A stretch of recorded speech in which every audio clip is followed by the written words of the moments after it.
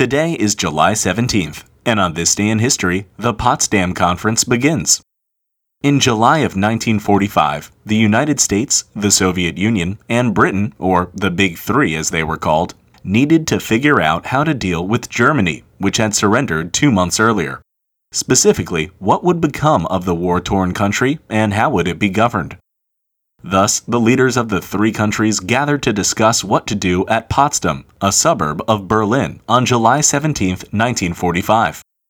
The United States was represented by Harry Truman, while Russia was led by Joseph Stalin, and when the conference began, the representative for Britain was Prime Minister Winston Churchill, but halfway through the conference, his party lost the elections back in England, and Churchill was replaced by new Prime Minister Clement Attlee.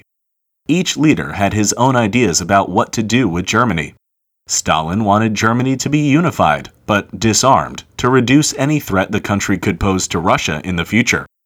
Truman and Churchill, as well as Attlee, were deeply distrustful of Stalin, and wanted to use Germany as a buffer between Russia, which still occupied much of Eastern Europe, and the rest of the continent. In the end, Germany was divided into 3 zones of occupation, one for each victorious country. And while an agreement had been reached at Potsdam, those who were watching closely noted the growing tensions between America and Russia, tensions that would soon spill over into the Cold War.